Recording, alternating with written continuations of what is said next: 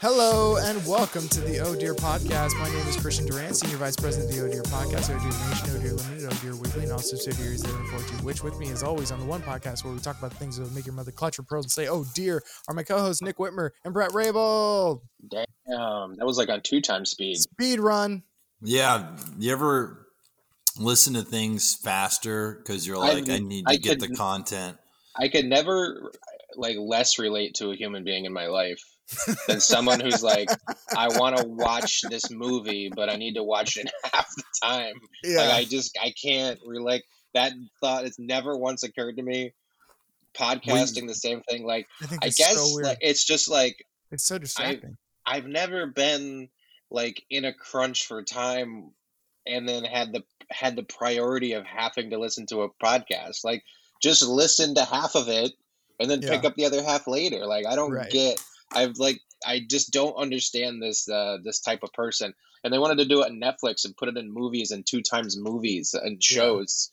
And I'm like, this is the worst thing I've ever heard. Yeah. No, you don't get it, man. You're just not productive like me. I see movies not as moments where you just can plug out and watch something. I see them as tasks to be completed, which is really the right way to approach entertainment. Yeah. Why don't we all just get feeding tubes and colostomy bags? Because I just don't have time to sit on the toilet or chew food. So just pump it into my stomach and pump it out of my asshole. Bags on my body, dude. He was like, I only have 20 minutes to listen to this Planet Money episode, and I need to have all the information in 20 minutes to do this presentation. I don't know. Yeah, I think that's so weird. It's so distracting. I immediately notice, sometimes I'll accidentally push 1.5 speed, and I'm like, I don't like this. Right. It's weird that there's the slower speed too. It's like someone wants to savor it longer. They're like, Joe Rogan's podcast isn't long enough for me, so I think this episode needs to be 6 hours. So let's half speed it. Yeah, I have 6 hours. This train ride. Yeah, that's if you don't want to talk to somebody. You're on a train with somebody you almost kind of don't know, and you're, I'm listening to a podcast. Okay, we'll talk when you're done. You put it on 2x speed. It's an 11-hour podcast. Yeah, so it's really getting into the nitty gritty about the Vietnam War. So I don't know. That's very funny. Come to think of it, Christian, I think you've pulled that one on me. How so? Oh yeah. I've been in a car with Brett and put my headphones in the passenger seat while he's driving. And I'm like, dude, it's a 20-minute drive. I know. Can't give me 20 minutes. I'm on 1.5 speed. God damn. Motherfucker's hardcore. Well, gotta get that content in, dude. Yeah. Mm-hmm. Speaking of which, I actually there's two things I wanted to talk about specifically today. I think I messaged you about them, but one thing I wanted to talk about because it spilled into my world of wrestling is the Urban Meyer story. Now the way it spilled into my world is I was going to say, how did it spill into wrestling? Because the owner of All Elite Wrestling, Shaq AEW, Khan? is Tony. Yeah, well, Shaq Khan. Yeah, Tony Khan, his son. Wait. Just FYI, it does sound like Shaka Khan. And I'm like, what the fuck is... Shaka Khan is really diversifying their set of what they do. So from what I understand of this story, because I obviously don't follow football closely at all, but this Urban Meyer story is Urban Meyer was a pretty successful college coach. He was very successful college coach. Remember? I remember a few teams, Florida, and Tim Tebow was his player, right? Right, and then later Ohio State. He's basically had success everywhere he's went in college. Yes. So I guess the Jacksonville Jaguars were looking for a new head coach, and they hired Urban Meyer. I guess they watched Ted Lasso or something, and just got Urban Meyer to to coach the team. And wait, which Jacksonville? Jacksonville Jaguars. Okay. Jacksonville, Florida. Yes. Is there another Jacksonville? No, I just wasn't listening to you for a millisecond. So now he's the coach of the Jaguars, and then he's been up to some crazy stuff. And the thing that caught my attention was that he after 7 years of not playing football, he's brought back Tim Tebow, which is like, Well, he I don't brought even back understand that. Tebow. He didn't even make the team. He got cut in the preseason because he's not a good football player, and I've been saying that for my whole life. But Nope. Great I'm also Christian, a fan of a team Can't take away that. who he beat in the playoffs. So there's that too. So I have to live that That's down. right. I actually remember it's one of the best, most fun football games I it was ever the worst. watched. It was the worst. Well, we're getting sidetracked on that, but it was Tim Tebow, just FYI, let's get this on the record, led his team, I believe the Broncos, to beating the Pittsburgh Steelers. He led one of those like classic fourth quarter drives. And it was an overtime. The first even better. Man. The first play of overtime, he throws the ball 75 yards down the field for a touchdown.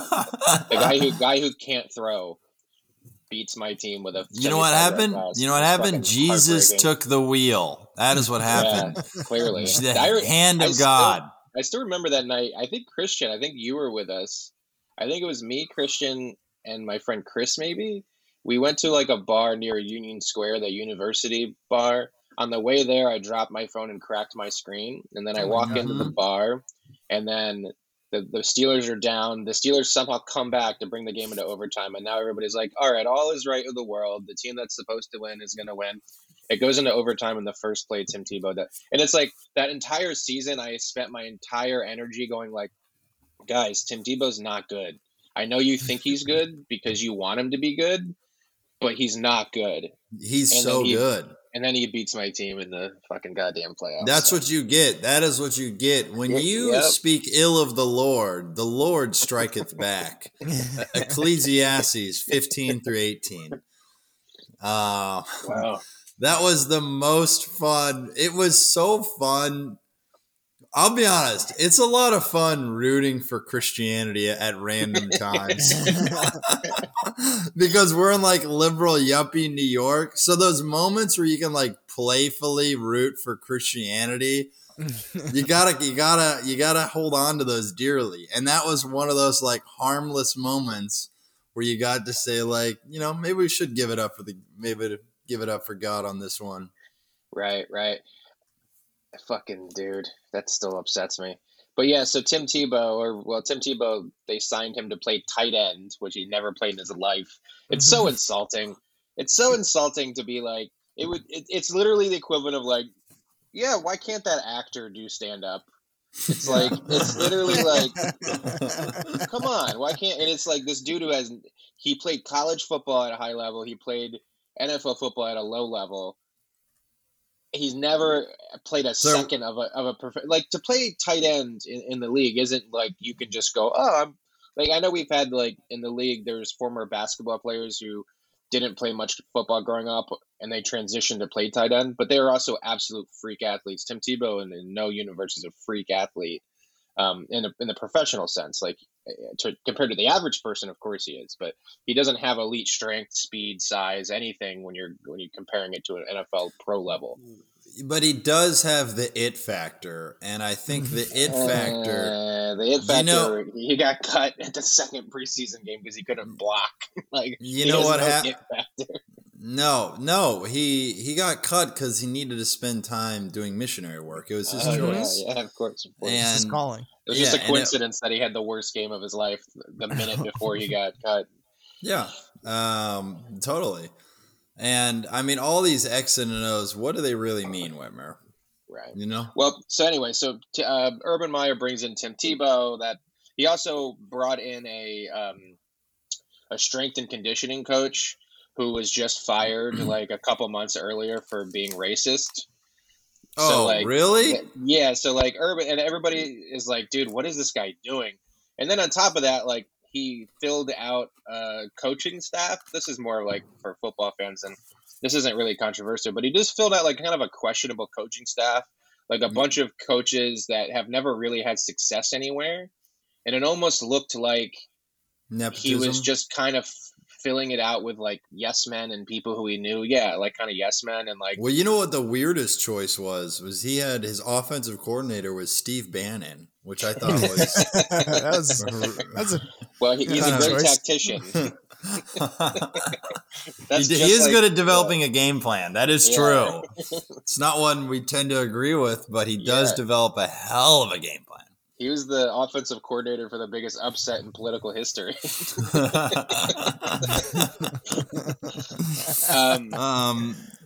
And so then, he took the job. He really, I mean, no one, I don't know. He's just like a guy. Urban Meyer's a guy who he's left every job he's had. He's never been fired. He leaves. Sometimes it's because of his health. Sometimes it's because some conspiracy people are like he's about to get in trouble from some sort of, breaking NCAA rules and stuff because, there's a lot of controversies in college football with paying players under the table and stuff. And a lot of that's gone away because of the NIAA thing or whatever it's called, where players can make money from their likeness now. But like he left Florida and then Florida had some scandals. He left Ohio State and Ohio State had some scandals. And both times he said it was because of his health. And he does kind of have some health issues. So he could be telling the truth. Maybe it's a half truth. I don't know. So he went to go do broadcasting and everybody kind of just saw his coaching career as being done. And then Jacksonville won the football draft. Basically, they got the very first overall pick. And Trevor Lawrence, which is like this generational quarterback who was available. So I think he decided that if you're going to take an NFL job, you need a good quarterback. And he went to a team that had the first overall pick who could take the best quarterback, generationally is what people are saying. And he took the job, and I don't really think he's taken it too seriously, or maybe he has. He's just not very good at it, or it's just different coaching. You go from coaching kids, college kids. And the great thing about college coaching is like Nick Saban is the Alabama coach. Nick Saban's a fucking asshole, but your team gets recycled every 3 to 4 years because you're only in college for 3 or 4 years, maybe 5. The NFL, you have people on your team for years, like 6, 7, 10 years.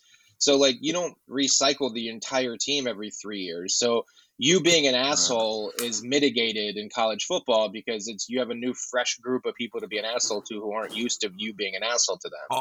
Also the dynamic. These are 18-year-old kids and you can't really be a dick to a 28-year-old guy who, by the way, who's also a millionaire. Who's a millionaire and lifts weights for about 4.5 hours a day.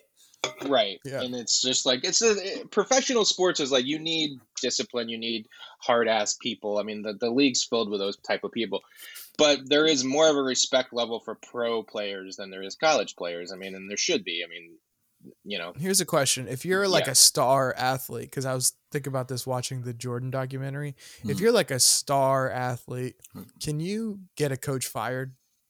Yeah. Yes. Yes. Certain stars can. It's I think it's a. Yeah. Go ahead, Brett. It's a rarefied era of superstardom that people who, I mean, the joke with LeBron for years has been he's been le GM. He's been effectively a general manager, which is why like what he wants is kind of what he gets. Yeah, it happens a lot. It happens a lot more in the NBA because it's more of a players' league.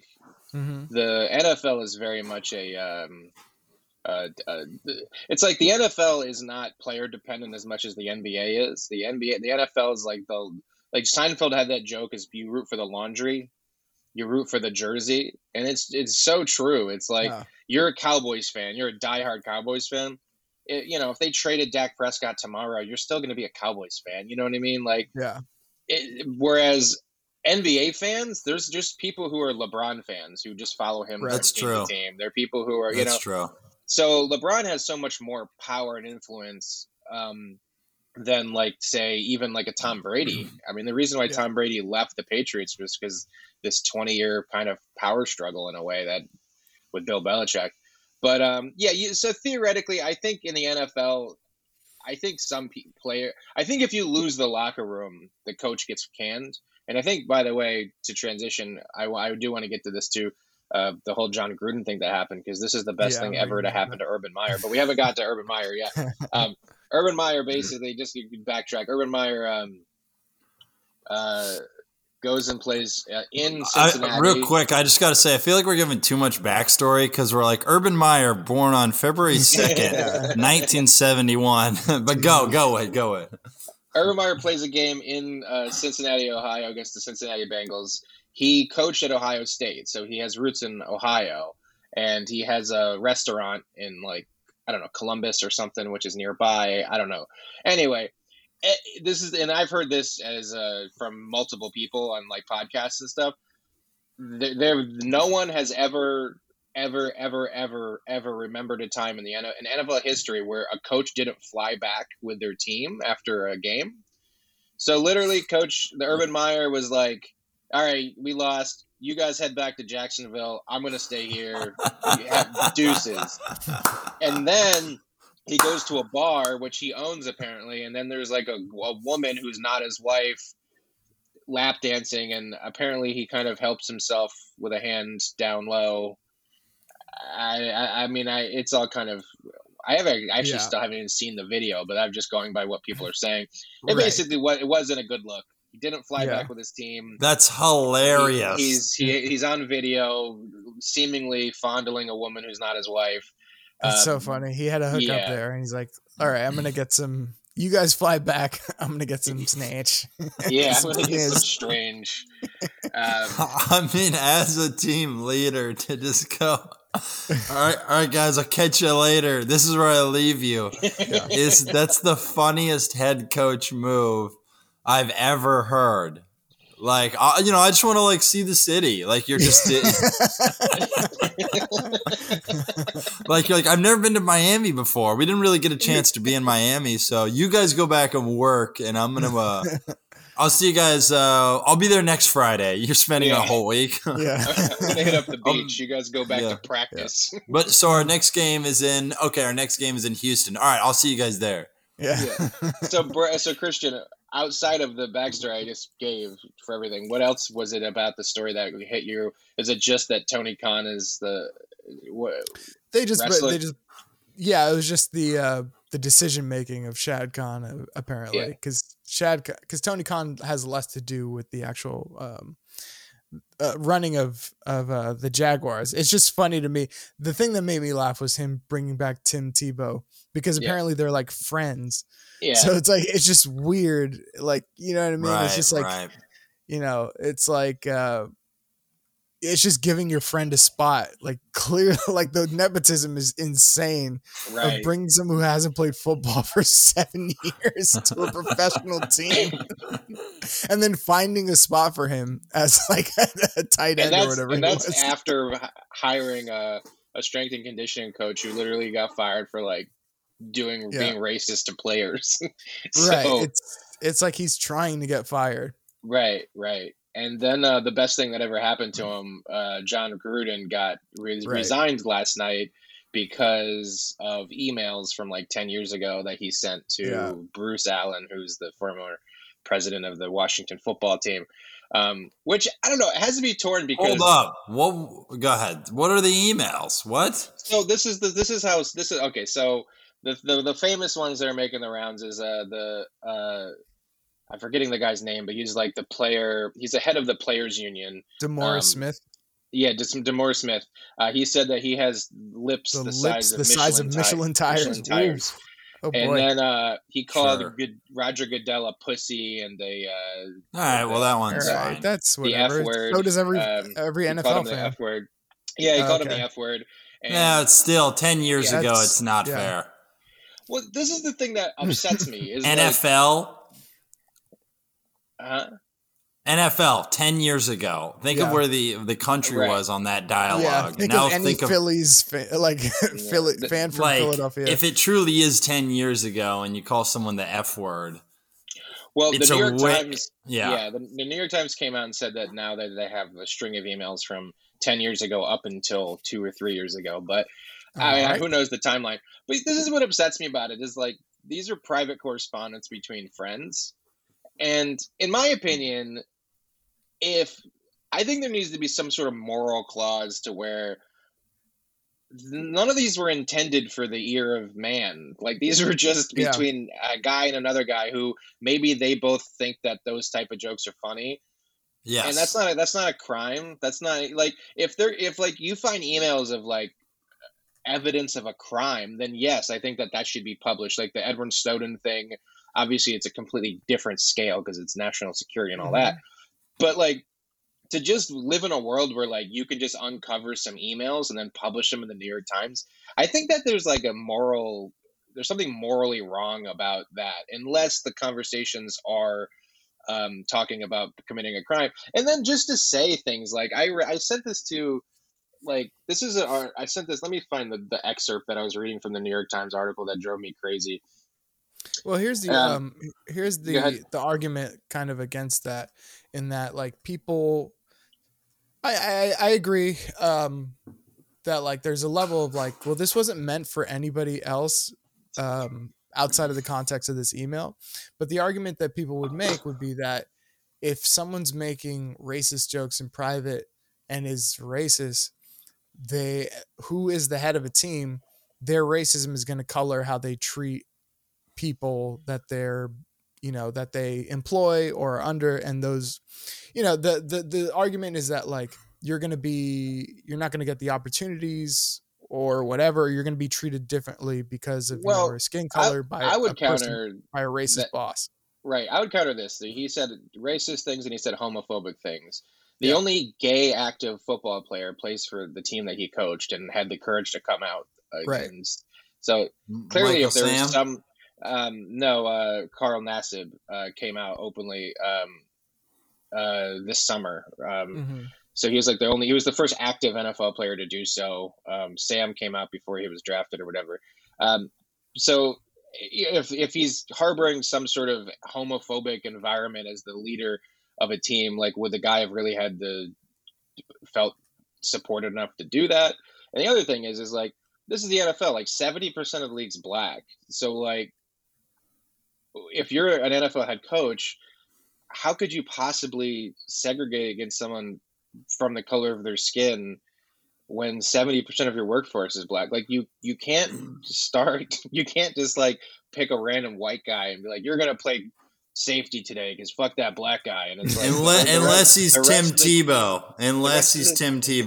The rest of the team's black too. Like there's like, I don't know. I just find it like, I get the point, but I just think that like the fact that this guy is coaching an NFL team, who by the way is playing well this year, if he was actually a racist, and there's a difference between saying something racist and being a racist. I think that those things they're not mutually exclusive or whatever, but yeah. I don't know. Real quick, this is what sports. Real quick, just going on the Tim Tebow thing. It would be funny if Urban Meyer just has a hard on for Tim Tebow. Like anybody, like at practice, somebody's like, Nelson, you're behind. Tebow, get in there. To the point where like Tebow is just, everybody get off the field. It's just Tebow. Tebow, you're gonna. The kicker misses one kick from 45. All right, Tebow, you're kicking. I've never kicked before. Doesn't matter. You got the power of Christ. So this is an excerpt from the New York Times. It just kind of bugs me about where the New York Times is, because when you're posting an article, a news article, this is the news now. This is like reporting what happened. You're not supposed to like editorialize it. Yes. You know what I mean? You're not supposed. So this is literally, this is an excerpt that I was reading the Times and I copied and pasted because I couldn't believe it. It says, taken together, the emails provide an unvarnished look into a clubby culture of one NFL circle of peers where white male decision makers felt comfortable sharing pornographic images, deriding the league's policies, and jocular sharing of homophobic language. It's like that paragraph is so annoying to read, where it's like, you can just say what happened without having to be like, these white men were doing this and they felt that they could just say these things. It's like, keep that. I think that's why like almost every credible journalist that left the New York Times, because the Times has just become just like kind of like this gossip rag now. Like, why would that ever make, like, if you go back and read Watergate stuff from Washington Post, I guarantee you they're not like, this paints a picture of a white man sitting in the power of the president. Like, that's all opinion based shit. Like, that's for the editorial. That's not for the news. Is it relevant that he's white if he was saying racist stuff? You know, that's my counter. Is like this. If it was just homophobic, like he had just, you know, called the whatever, said the F word, and said, I don't know, that guy plays football like he's gay as AIDS, or I don't know, something like that. Is that, and they were like, he's a white man, I would go, it has no bearing. So you're just trying, when people do that, they're just trying to make it most safe to shit on someone, because, you know, I'm not whining about it, but it is true that the safest person to shit on is a white man. Like, no one will get mad at you for shitting on a white guy. Yeah, and I guess it just, what upsets me is it's like, it says a clubby culture of an NFL circle of peers where white male decision makers felt comfortable sharing blah, blah, blah, blah, blah. You mean they felt comfortable sharing stuff to their friends in a private email? Like, what are you talking about? Like, this is like saying, like, I can't believe that one friend would be very personal to another friend and say something that they wouldn't say in public. Like, of course, that's where people say that shit, dude. It's a private correspondence. And sometimes, like, some people, I mean, myself included, we all have group chats that if they published any of these, we'd all go to fucking cancel culture jail. But it's like, sometimes you just say outrageous things because you're upset, and it's funny in the moment. So we don't know the context of him saying something racist or him saying something homophobic. Like, it's like, you don't know with the context in the sense of, like, who is it for and why is he saying it? Like, that you can say something really off-putting and really terrible and really offensive to a group of friends, and it's not offensive because the context is a private conversation with a friend. Right. You know, they're not going to get offended by it. And that's the point of saying it to them, is because it's just something that you and your friend are enjoying because you both know it's wrong to say. Like, I don't know, maybe I'm just a rare person, but I've done this my entire life where you say outrageous things to your friends because that's where you do. Like, you say, that's like, it's how you get a laugh. It's like, I don't know, that's just how I have been. So I don't know, I'm uncomfortable with this world where, like, and no one questions it anymore. Like, they've released these emails. Right. Everybody's like, yeah, get them. It's like, no one's talking about the ethics, the journalistic ethics of just taking someone's emails and writing about them. Like, if there's a crime committed, yes, I think that then that supersedes someone's privacy and depending on the crime, I suppose. But, you know, if they're talking about, you know, conspiring to do something wrong or murdering or anything like that, then I think, like, yeah, you know, whatever.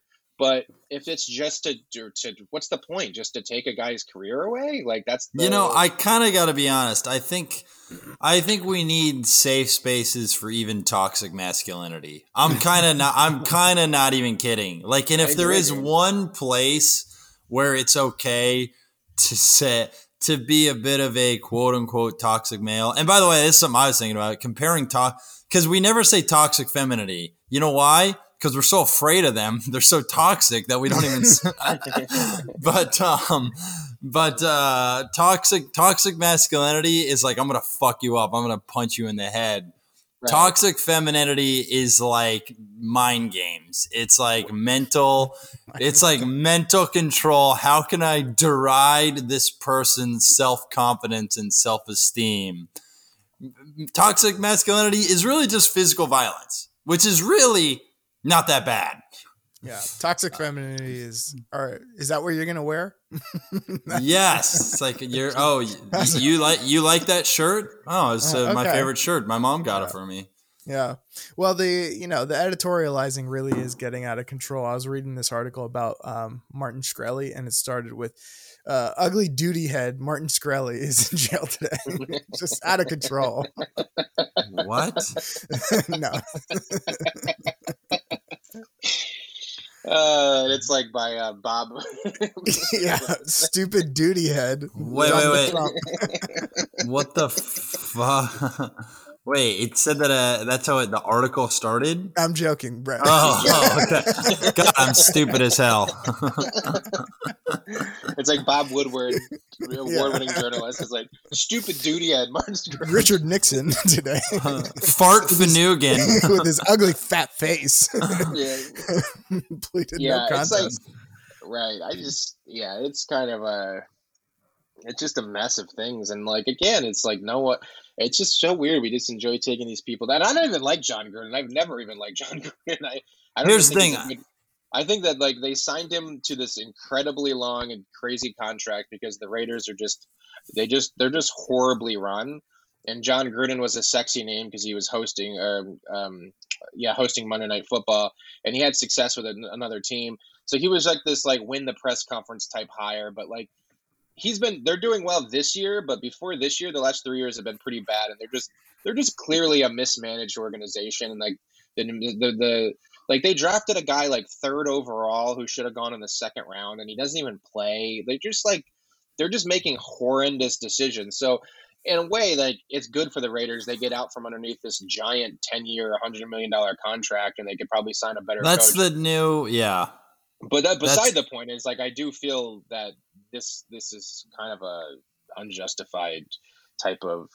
But that's the new technique, is weaponizing people's minor or mid transgressions in private correspondence, like to get out of contracts. That's like, oh fuck, we don't want to pay this guy $110 million. All right, I'm gonna pay someone on Fiverr $2,000, which is nothing, to hack into his shit and just do a keyword search of all the words, gay, the F word. Right. They tried to do that with Urban Meyer, actually. Like, after the whole Urban Meyer thing happened, there was reports that the Jags had closed-door meetings with ownerships going through Urban's contract to see if they could, like, fire him for cause and get out from having to pay him his contract. Because I think NFL contracts are guaranteed for coaches. There was somebody a few years ago that was like, it was almost like in the open, it was like somebody got canceled for something, and it was like almost purely because they had just signed a big contract and they wanted to get out of it. Like and it was like, it was so naked, but like, it's funny because it's like, it is true. It's like, if you really believed in those kind of like Hollywood, let's not even say Hollywood, let's just say business corporate machinations. Like they would just like, if you believe in that kind of clandestine thing, is like, would it make sense for an organization to leak out your emails that he probably has NFL emails? Like if they were inclined to, want to save some money, they could leak out your emails and get you fired without having to fire you. 100%. That's genius. God, it's genius. Yeah, 100%. I mean, the person who leaked this clearly had some sort of reason to do so. Some of it was uncovered in an investigation, from what I understand. They were investigating the Washington football team because of Dan Snyder, the owner, was doing shitty things with the cheerleaders. And one of the things that they sent, by the way, one of the Redskins guys or Washington football team guys sent John Gruden like an email of a topless Redskins cheerleader. And there was all these scandals that they were taking pictures of them topless and all these other things. I don't know. That's a story for another day. But I don't totally I don't totally think that's like crazy conspiracy stuff, because after watching, I don't know if you guys saw that Gary Shandling documentary a few years back that Judd Apatow did, where he was like, Gary Shandling was like really paranoid, and he thought like somebody was bugging him. And it turns out like his former agent, Brad Gray, I guess, allegedly, was like hired a private investigator to tap his phones and like bugs it because they were in a lawsuit. So he was trying to get any like secret information that he could from him. And this is the CEO of Paramount Pictures. You know what I mean? Like, that's crazy. Yeah, I mean, rich, powerful people do that shit all the time, man. And it goes back to there's some, from what I understand, like this was reported a few years ago about John Gruden. He rubbed a lot of, because he went from NFL football coach to working in the media. And when he was the Monday Night Football commentator, he signed a contract that made him the highest paid person in media, which apparently upset a lot of traditional media people because this outsider comes in, he gets paid the most out of anybody. And the media kind of had it up, kind of didn't like John Gruden. They were like, it was like a jealousy thing and a power thing. And as soon as John Gruden left the media to go coaching, the media kind of would just railroad Gruden anytime they got. So this is, I think, another example of like, maybe someone was like, oh, good, let's take down this motherfucker. You know, like, that's just the way, you know, some vindictive person would probably operate. Yeah. Because there's really no reason to release this. Because, I mean, think about it. Like, he's a football coach. He's been a football coach for the last 3 years. He's clearly not done anything racist or homophobic to his current team. So you can't even make the case that, oh, well, we're just trying to protect the players, or we're just trying, you know, like, it's clearly just let's just get this guy fired. Like, the only motive you could possibly have to release that is to get him fired, or if you're getting paid to leak information or something like that. The only two things is, like, if somebody paid you for the information that you had, or you were trying to get him fired. It was personal. It was the only two motives you could possibly have to do. It was, no one released this out of the goodness of their heart because they're concerned about the naughty language that John Gruden spoke. Right. Yeah. This is it's all bullshit. And my family, it's kind of a bummer because my family, I always used to joke because there was a segment called Gruden's Grinders, and so I would always to my sister, like, I would always just call her a Gruden's Grinder. So, unfortunately, I really can't. I wonder if you told Gruden that Grindr was a gay app for gay dating. He would have been like, oh, no, Gruden's Tinders. We're Gruden's Tinders. He's like, Gruden's Power Bottoms. That's not gay, right? That's even better. Anyway, should we shift into this TikTok you sent us about Smash Mouth? Oh my God, this is the best thing ever. The thing is, I might need one of you guys to pull it up on your phone if you can, because I don't have my phone is not next to me. Yeah. So I saw this on Patton Oswalt's Twitter. He retweeted a girl's TikTok. She put out a video. I don't know where she is in this, or I don't know, somewhere out in the country. And she said she went to like a food and wine festival and Smash Mouth was playing. And she goes, this is by far the most chaotic thing I've ever seen. And at first I'm like, oh, this is going to be stupid. But she posts video of the show and it's insane. Like, dude, it's like Kenny Powers is the lead singer of Smash Mouth. It's like straight out of Eastbound and Down. It's like, it's a scene out of a movie. I used to work at a bar, and we had. Was that it? Yeah, I had it, but I didn't want to. Okay. I used to work at a bar where we would have bands come and play at the bar, you know, Friday, Saturday nights and stuff like that. And like they, you know, some bands would drink and they would get a little drunk on stage, and you could tell that they were drunk on stage. I've never seen. This is literally a guy in a blackout. Still going. Like, there's no way he had any memory of any of this the next day. So, Brett, you want to do the honors here? I don't know if the audio would do it justice, but maybe we could just look on up one of our Instagrams. Patton Oswalt. If you know, it has a million views. You'll find it. Is it worth playing? Yeah. Well, we can narrate some stuff that's maybe a little unclear. But I did just see Smash Mouth perform live at a local beer and wine festival.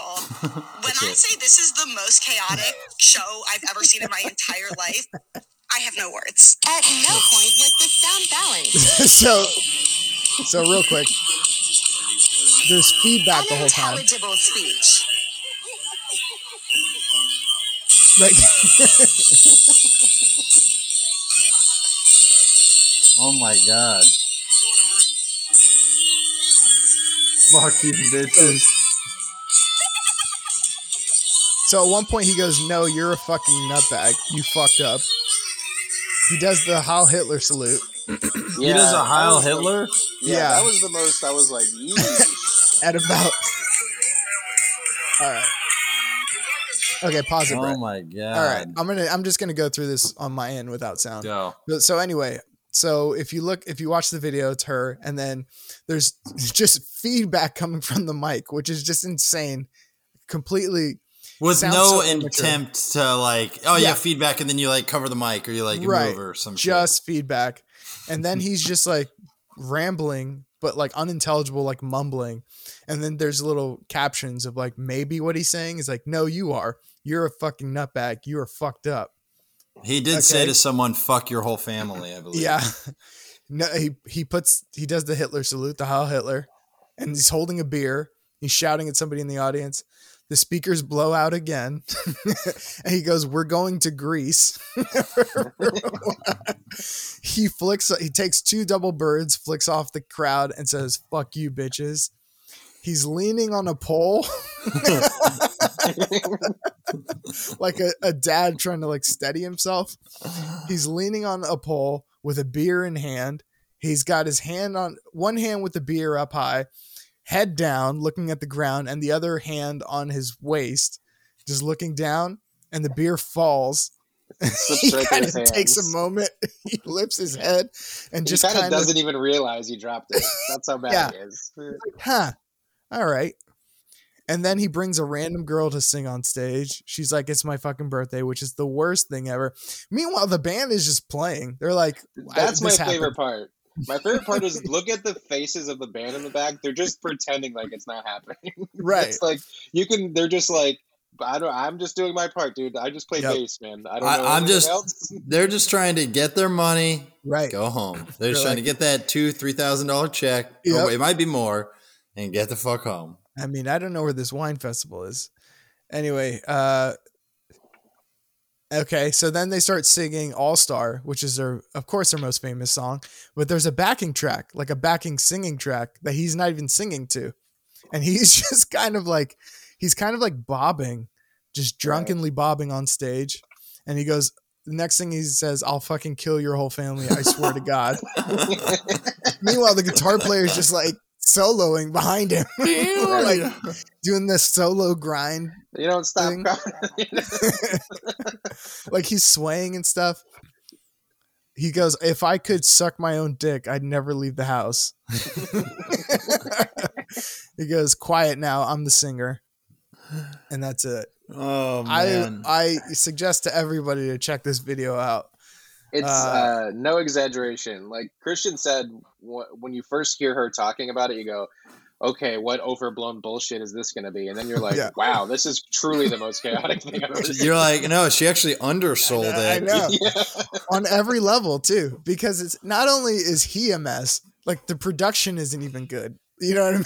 Like, it's like they did a sound check and he knew it was going to be bad. So he's like, fuck it. I'll just get wasted. It's like the dog whistling of society. Like they played Sturgis motorcycle rally.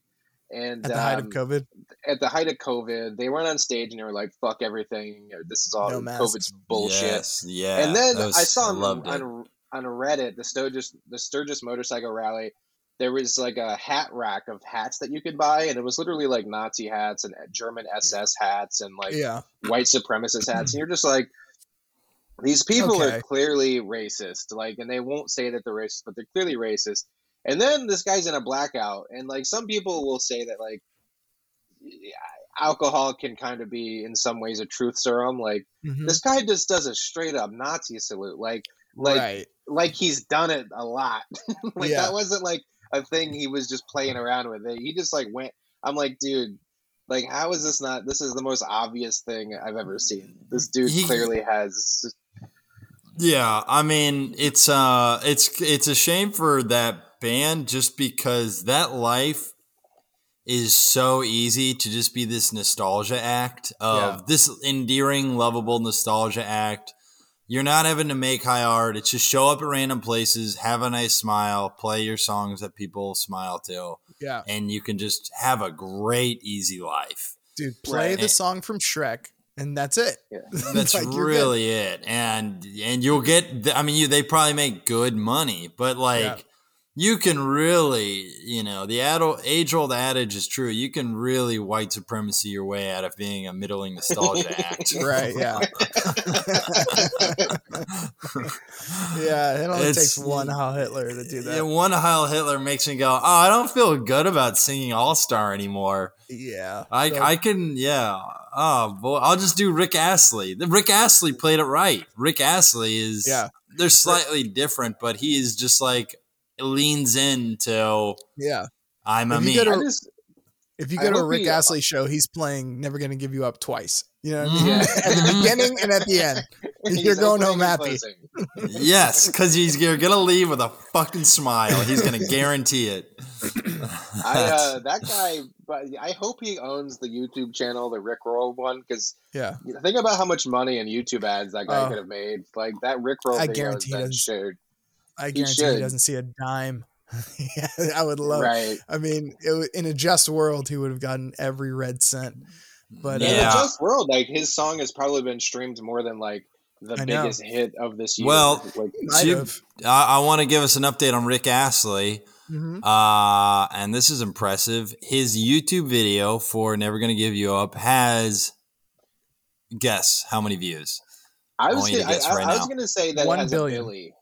You guys are right. It is over a billion. 1,066 million. Of course. And 2 million comments almost on the video. And it is on that's the one on his YouTube channel, which probably at some point. Good. Yeah. And it's his YouTube. He's a millionaire.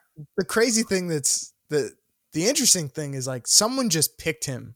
You know what I mean? Like one real funny ass person, comedic genius. Yes, one comedic genius just went. Oh, it'd be funny is if I clicked a link to like the new trailer for the next fucking Spider-Man movie, and then it was that video. And the guy said, "What's the most random video? Song what's the lamest song we could pick? That would be really." But funny. It's not. It's a good song. It's a good song. That's why. No. But no. If it was like Michael Jackson Thriller, that wouldn't be a bit. That song isn't good in the sense of like it's an amazing song. It's like it's a catchy pop song. It's funny because that song is like in a way kind of forgettable, but not forgettable. Like you always remember that song. You won't remember who sang it. You don't remember, you know what I mean? But you just Michael remember Jackson's, that song. it's not random enough to be funny. Like your brain would just go, oh, it's a Michael Jackson video. But this is someone that no one knew who probably wasn't of his era. I don't know how famous he was for his era. I don't know. I think it was a big song, but real quick, here's what makes it hilarious. Because the sum of its parts are insane, and then when you put it together, it's like greater than insane. Because here's like a Canadian white guy with crazy hair who has the blackest voice. He has a very black voice. He has a hugely powerful voice, but he's like a $1.05 soaking wet. Right. And the video's insane because there's a black dude in like overalls doing gymnastics for some reason. Like, none of it makes sense. But when you put it together, it's like, this is kind of great. But I think that's the layer of comedy that makes it genius, because it's like, if we're going to trick someone into watching the new Spider-Man trailer, what can we show them instead? And it's like, let's show them a white guy who tricked everybody into thinking he was a black guy by his voice. And then you release the music video and you're like, wait, that guy's white? Yeah. It's funny because it gets to a point where you don't get mad at it. You know what I mean? When you get rickrolled, you're just like, I got it. This is why when you get rickrolled, you kind of go, I mean, I'll listen to this song. Yeah. I like the song. It is a good song, Whit. It's not the only reason it's one of the best internet memes of all time is because the song works. The song is good enough for that. It's not stand on its own. It's a good song. No, I disagree. Good song. Have you ever seen a Rickroll not work? Because Dan Ashley had our friend of the show, number one fan of the show, had sent my wife, his daughter, this text that said something along the lines of like, the taxes. The government said that you didn't pay your taxes this year, or something like something that sounded super serious. Yeah. And my wife saw the text, and instead of clicking the link, she called him. And she's like, "What?" She goes, "What the fuck is happening? Like, what do you mean?" And then he goes, "Did you click the link?" And she goes, "No," because it sounded serious. Yeah. And then he goes, "It was a Rickroll." And when I was like, it's like, Dan, you can't go that serious on a Rickroll. You can't be like, funny. You can't be like, click the link to see the results of your cancer screening, and then it'd be a Rickroll. Like, it can't be that. So anyway, do you remember the meme during COVID of, it was a meme that similar in kind of style to the Rickroll, is the black guy it was a naked black guy who had a ginormous penis. Yes. Do you remember that meme? Absolutely. Christian, do you remember that one? I think so. It was like people were. How could you forget? Yeah, so I forget like the cover. People would say like something about like there was like pandemic assistance. Click this to learn more. Like, and then you click and it's just a photo of this, this black guy who's naked, and boy, does he have a big penis and huge penis. You know what? Like, even in the worst of times, thank God we have a sense of humor. Yes, like, I agree. Thank God some people can still do that. And there was a funny moment where one of my friends, her aunt, who's like this nice like 60-year-old woman, got it, didn't click the link, and was just like, "Oh, I need to help my friends because here's all the info about PUA, pandemic assistance." So I guess she sent it to like 15 people. Because she didn't click the link, which means she was just like, this nice 60-year-old woman was just like sending out this illicit photo to all of her friends. I love it. The funniest person really to have send it out. Right. But here's my argument Yeah, go ahead, Christian. No, go ahead. No, I was going to say real quick about that guy. Someone posted a picture on Instagram. I forget who it was, but it was really funny. It was them wearing sunglasses, and the reflection in the sunglasses was actually the black guy penis thing. And it was like a way of like getting by the censors. So like there's a picture of them with sunglasses on. And if you look really carefully, you realize that what they're looking at in the sunglasses is that black guy with a huge penis. So it was just hilarious. Anyway, go ahead, Christian. Now here's my argument why Rick Astley is actually good. He released a song recently called Angels on My Side, and I'll see if I can play it on here. Yeah. Really? Yo, he's still making music. I've never listened to it, but sometimes I feel like I'm breaking up. Oh, this is good.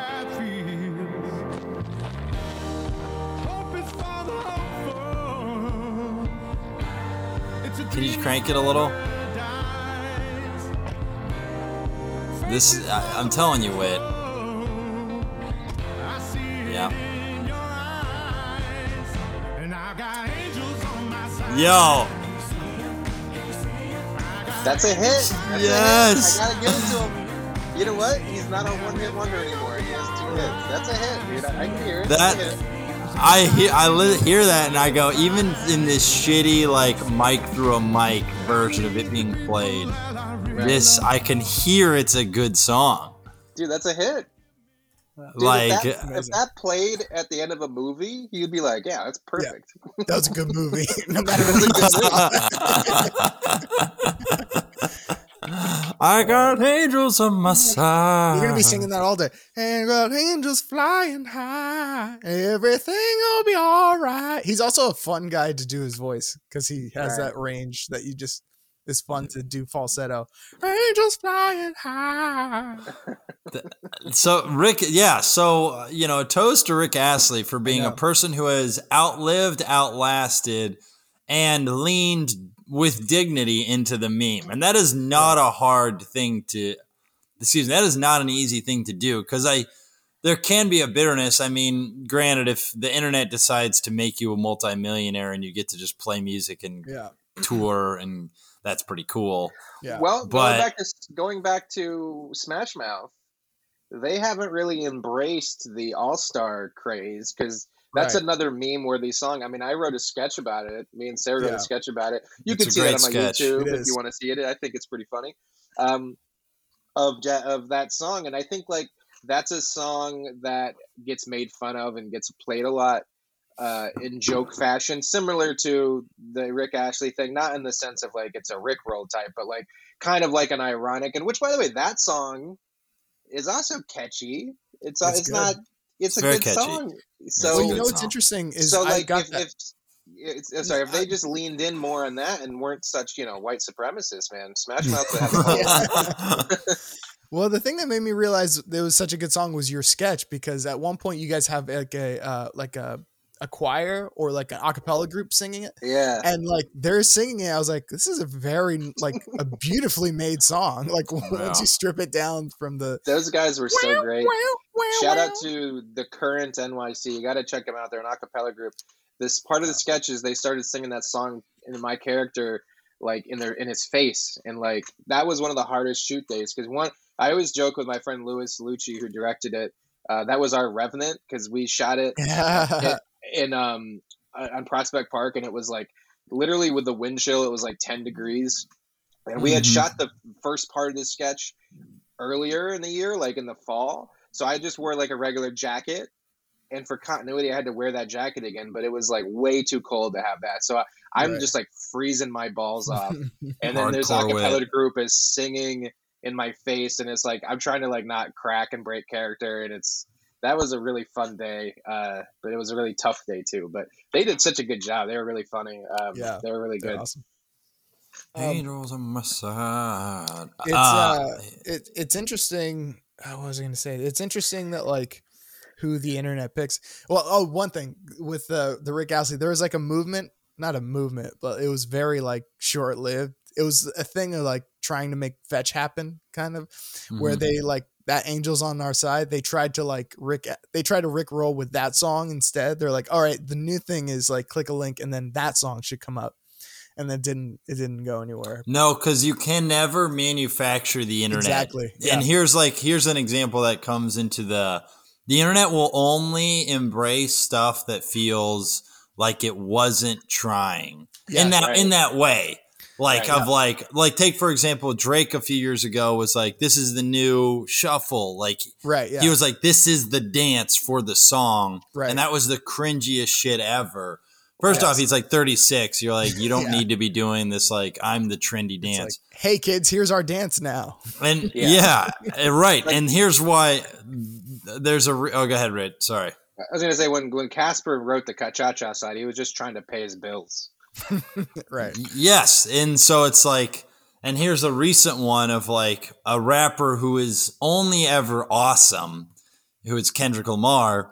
He has a new song with his cousin whose name's Baby Keem. And in the song, Kendrick Lamar, who's a freaking like the best lyricist, he has a line in it where he just goes, the lyric is, he goes, all right, let's get this shit. Let's get this shit. Let's get this shit. Let's get this shit. And you think it's like going to be dope. And then he just goes, top of the morning, top of the morning, top of the morning, top of the morning, top of the morning, top of the morning. Let's get this shit. Top of the morning.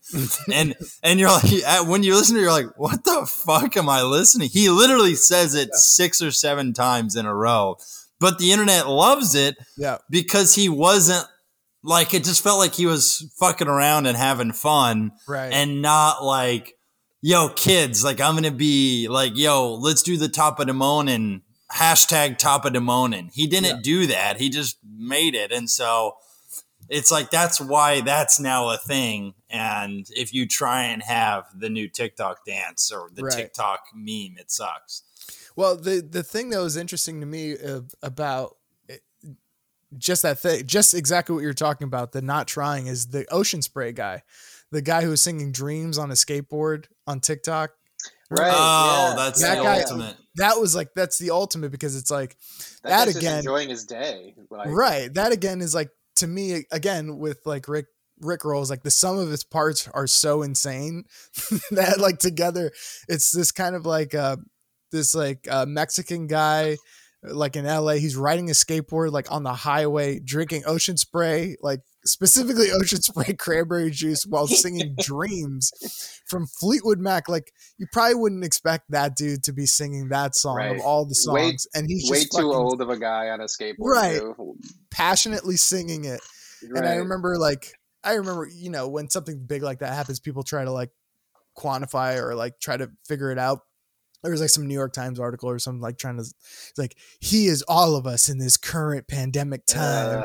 Like, he is our reckless abandon. I'm like, shut up. Just Shut up. It's funny because he doesn't seem like he should be singing that song. You know what it is? It's when you see someone genuinely having a good time and enjoying themselves, it just puts a smile on your face. Because you know that guy didn't make that to get famous. He wasn't doing that TikTok because he was trying to cash in on a TikTok trend.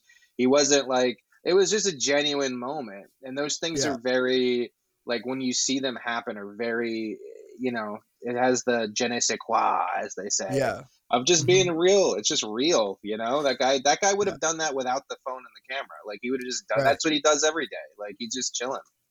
That's why I think the Bad Trip movie from Eric Andre was so funny, because it's like, it's just so real in a sea of like comedies that are like written to be funny. Or it's like, I always use this example. It's like when somebody gets hit in the nuts in a movie, it's so corny and so unfunny because of the camera cuts. If you watch a YouTube video where somebody gets hit in the nuts, it's always hilarious. Like, I don't care.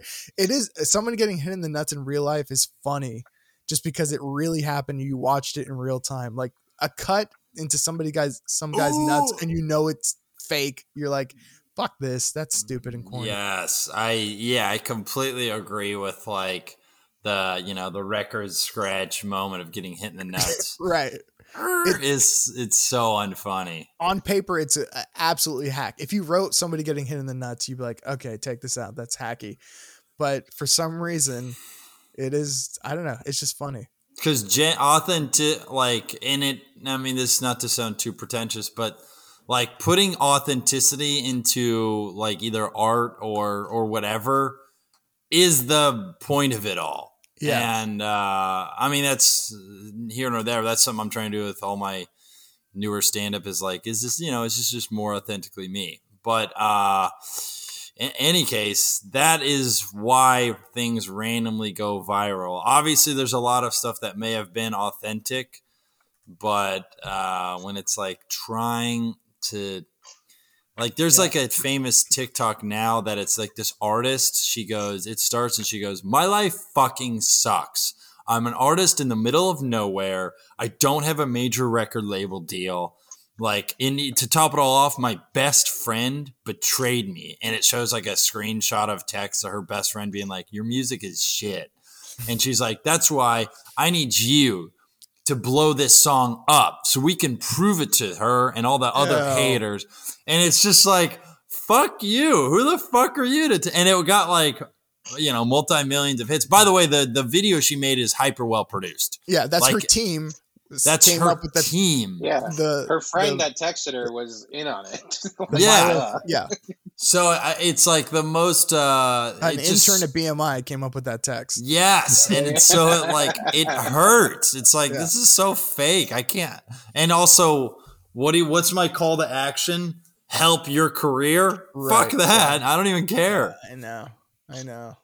We got to make me $1 million in order to get back at this person. That's why some comics do that thing where they're like, we're building, or we did it, or we shot that special. I'm like, no. You're manipulating your fans to have this parasocial approach to you where they share in your success, but that's fucking manipulative. You shot the special. Congrats. Mm-hmm. Yeah. Anyway. Lots to talk about. We got to talk about next week, the new Bond movie. I saw it and I have thoughts. I haven't seen it yet, so maybe I'll try to see it. Is it streaming anywhere, or is it just in theaters? It's just in theaters. The way movies should be watched. I get that, but like, God. But yeah, I haven't seen Shang-Chi for that reason. I'm like, I have a kid now. Like, you can't. This is the thing about having a kid. You cannot leave the house. You just can't leave anything. You just can't leave. Christian and I are doing this. This sounds so dumb and corny, but we're doing this meditation thing, a group meditation thing, right? It's like just having 10 minutes to meditate is impossible. Like, maybe 10 minutes of silence is not possible. Yeah. Wow, that's depressing. Anyway, best decision I ever made, all that. If you guys find yourself, you have a free 2 to 5 hour. I mean, man. Yeah. Man, I had a good I'm gonna Sunday. go take some naps. I had a good Sunday, bro. I went into a coffee shop. I had a coffee, read and wrote for 2 hours, and then I just walked around with a coffee, and then I just went and saw Bond, and then I biked to my friend Pedro's. Yeah, but did you look into your child's eyes, Brett? No, I didn't. Exactly. Did you feel the You live infinite an love? empty life. You live an empty life. Me and Christian, we carry our soul. Yeah, well, Daniel Craig was handsome in it, so. Yeah, his eyes are nice. Anyway, guys, let's wrap it up there. Tell us where people can find you, what you want them to know about Rig, you. go. YouTube. YouTube.com/Nick Whitmer. I just want to say my life fucking sucks. And if you don't go on my YouTube channel and subscribe to my YouTube and blow it up, send it to every person you know, because we can do this, guys. That's how we get can back do at it. Brett's ex. Yeah. Yeah, that's how we get back on my ex. Guys, like, share, subscribe, rate, and review this podcast so that we all together, us and Oh Dear Nation, can be a movement. We need to storm the Capitol with this podcast. If anyone waited through those plugs for that, it was worth it. That's actually Anyway, a good guys. PR move. We should storm the Capitol, the three of us, and just say it's because of our podcast, and then maybe it'll get some plays. All right. I'll be there this weekend. Right on. All right, sweet. See you guys. Have a good week. Peace. Bye. Later, fam.